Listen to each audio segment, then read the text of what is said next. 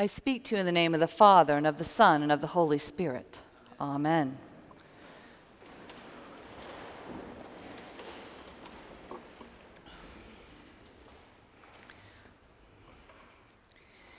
We have entered the best month of the year, and not just because pumpkin spice is filling the air. No, October is the best month because it is the Nerds Awards season. While some people await the winter for the entertainment awards season, you know, the Grammys and the Golden Globes in January, the Oscars in March, and theater folks approach the Tonys in June with joy, October is when nerds the world over celebrate their trifecta. The Nobel Prizes, the MacArthur Genius Award, look for this year's fellows to be announced on Wednesday. And finally, my favorite, the Man Booker Award out of England, given each year for the best original novel written in the English language. And you can bet that I'll be tuning into NPR first thing on October 17th to learn who is this year's winner. I especially love the literary awards, of course, but really, I love them all. All last week, I eagerly awaited each daily announcement of the Nobel Prize. Medicine on Monday, physics on Tuesday, chemistry Wednesday, literature Thursday, and the one everyone waits for, the Nobel Peace Prize, on Friday. Now, I have real opinions about the awards for literature. I'm telling you right now that there will be hell to pay if George Saunders' brilliant book, Lincoln in the Bardo, doesn't win the Man Booker this year. And I was a little disappointed in the Nobel for Literature this year. I mean, I love some of Ishiguro's novels, but I'm not sure he's Nobel worthy. But then again, Bob Dylan won the award last year, so who knows? I have lots of opinions about these awards, and maybe you do too. But I was shocked by the reaction to the Nobel Peace Prize this year. It was awarded to the International Campaign to Abolish Nuclear Weapons, or ICAN, a global organization seeking to outlaw and eliminate all nuclear weapons under international law. They have promoted the UN Treaty on the Prohibition of Nuclear Weapons. It's a legally binding prohibition. It's supported by over 100 countries, though none of them have nuclear powers. And the reaction has been mixed, to say the least. Many critique their work as naive, a waste of time, useless. Some argue that their Nobel Prize is impotent since countries with nuclear weapons haven't signed on to this prohibition, and they won't anytime soon. Others think the work is misguided. After all, if bad guys have nuclear weapons, then good guys need them too. You can only deter a nuclear threat with a nuclear threat. Well, maybe. But I can't help feeling that ICAN is doing the right thing. After all, we're awash in violence. We've had another horrendous mass shooting. Wars proliferate abroad. Refugees scramble for safety. Nuclear anxieties, things I thought a thing of my childhood, have peaked again after 30 years of calm, what with reports that the president will decertify the Iran nuclear deal and saber-rattling with atomic overtones between North Korea and our own country. With all of that, I have to hope that there is another way. There must be another way to deal with threats than by responding with worse threats. Another way to end violence than with more violence. Certainly with nukes, responding in kind ensures that all lose. Or as Gandhi reminded us, an eye for an eye makes the whole world blind. And then we get to today's parable, Jesus' third reaction to the religious leaders questioning his authority. This time, Jesus tells a parable that really is an allegory. He asks them to imagine a landowner who plants a vineyard, protects it, leases it to tenants, and then leaves the country. The tenants refuse to pay what they owe. Not only that, they beat and kill the servants who come to collect the debt. The landowner sends more servants. The tenants treat them the same. Finally, the landowner sends his son, believing that they must respect him. Instead, the tenants become more irrational and greedy, believing they could steal the son's inheritance by killing him. Jesus then asks the religious leaders, "What do you think the landowner will do to those tenants when he arrives?" They respond, as would anyone, as would we. He'll put those wretches to a miserable death, and then he'll lease the vineyard to good tenants, they say. At first, this landlord seems ridiculously patient and trusting, but then justifiably violent in seeking justice. This might make us uncomfortable, but we get the logic of it. And if you read this allegorically, Israel's the vineyard, the first servants sent are the prophets who are rejected over and over. Then God sends his only son who will be killed by the religious authorities, and thus God is justified in punishing them and putting better tenants in their place.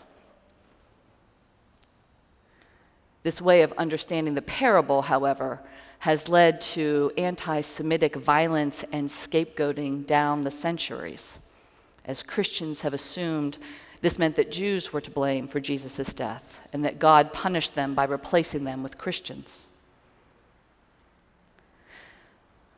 That line of thinking falls in line with our naturally violent tendencies, which are to look for whom to blame and punish, to seek vengeance rather than pursue mercy. We human beings seem hardwired to respond to violence with violence.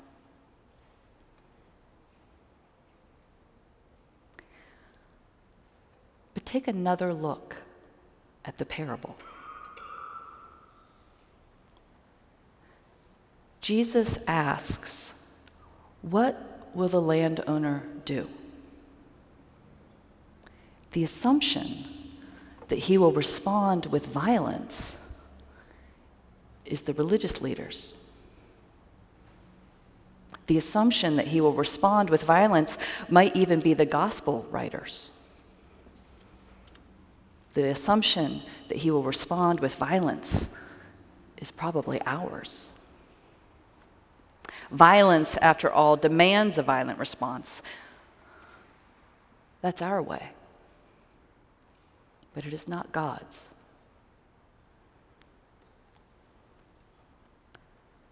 And I'm very grateful to scripture scholar David Lose for reminding me of this.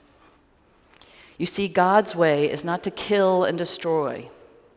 God's response to our violence is the cross of Jesus Christ, which doesn't return violence with violence, but instead absorbs our violence. God absorbs our violence and responds with life, resurrection, triumph over death. Is that naive? Unrealistic? A waste of time? Maybe. But it's God's way. In all things, Jesus offers peace, not violence. My peace I leave with you, my own peace I give to you. He bids us to be peacemakers too. Blessed are the peacemakers, for they will be children of God. And even after we've done our violent worst, he promises to be with us even to the end of the ages, bidding us not to wreak vengeance for his death, but instead urging us to offer good news to all. This is tough for us.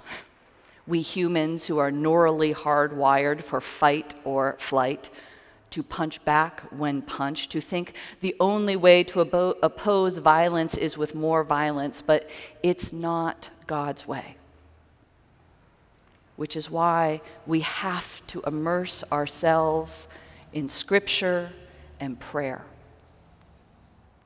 Immerse ourselves in our parish community so that we might be formed into instruments of peace rather than agents of war.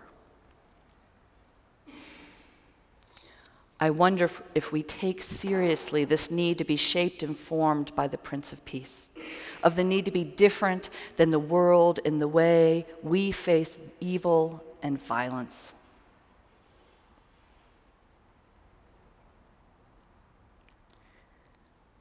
Today, after the confession, we will participate as witnesses as Catherine Costin takes her novice vows as a member of the community of the gospel.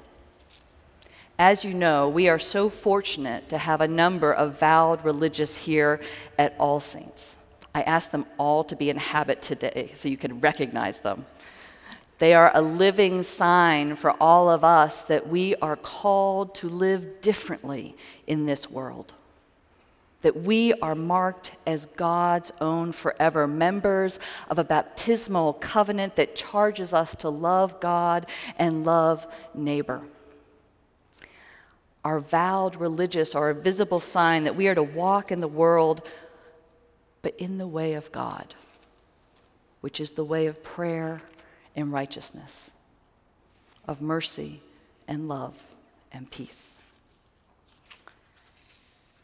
In a violent world, it's easy to be violent in our thoughts, in our words, and our actions. But we follow the Prince of Peace, the one who bids us to turn our swords into plowshares, our spears into pruning hooks, to turn the other cheek, to make peace. We follow the one who would rather die than to respond violently, who would rather absorb our violence, returning violence with life and peace and resurrection.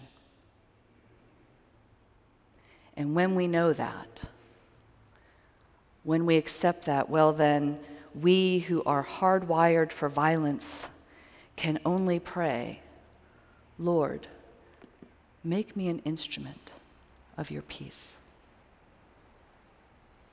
And I invite you to pray with me on with the words of St. Francis on page 833 of your prayer book.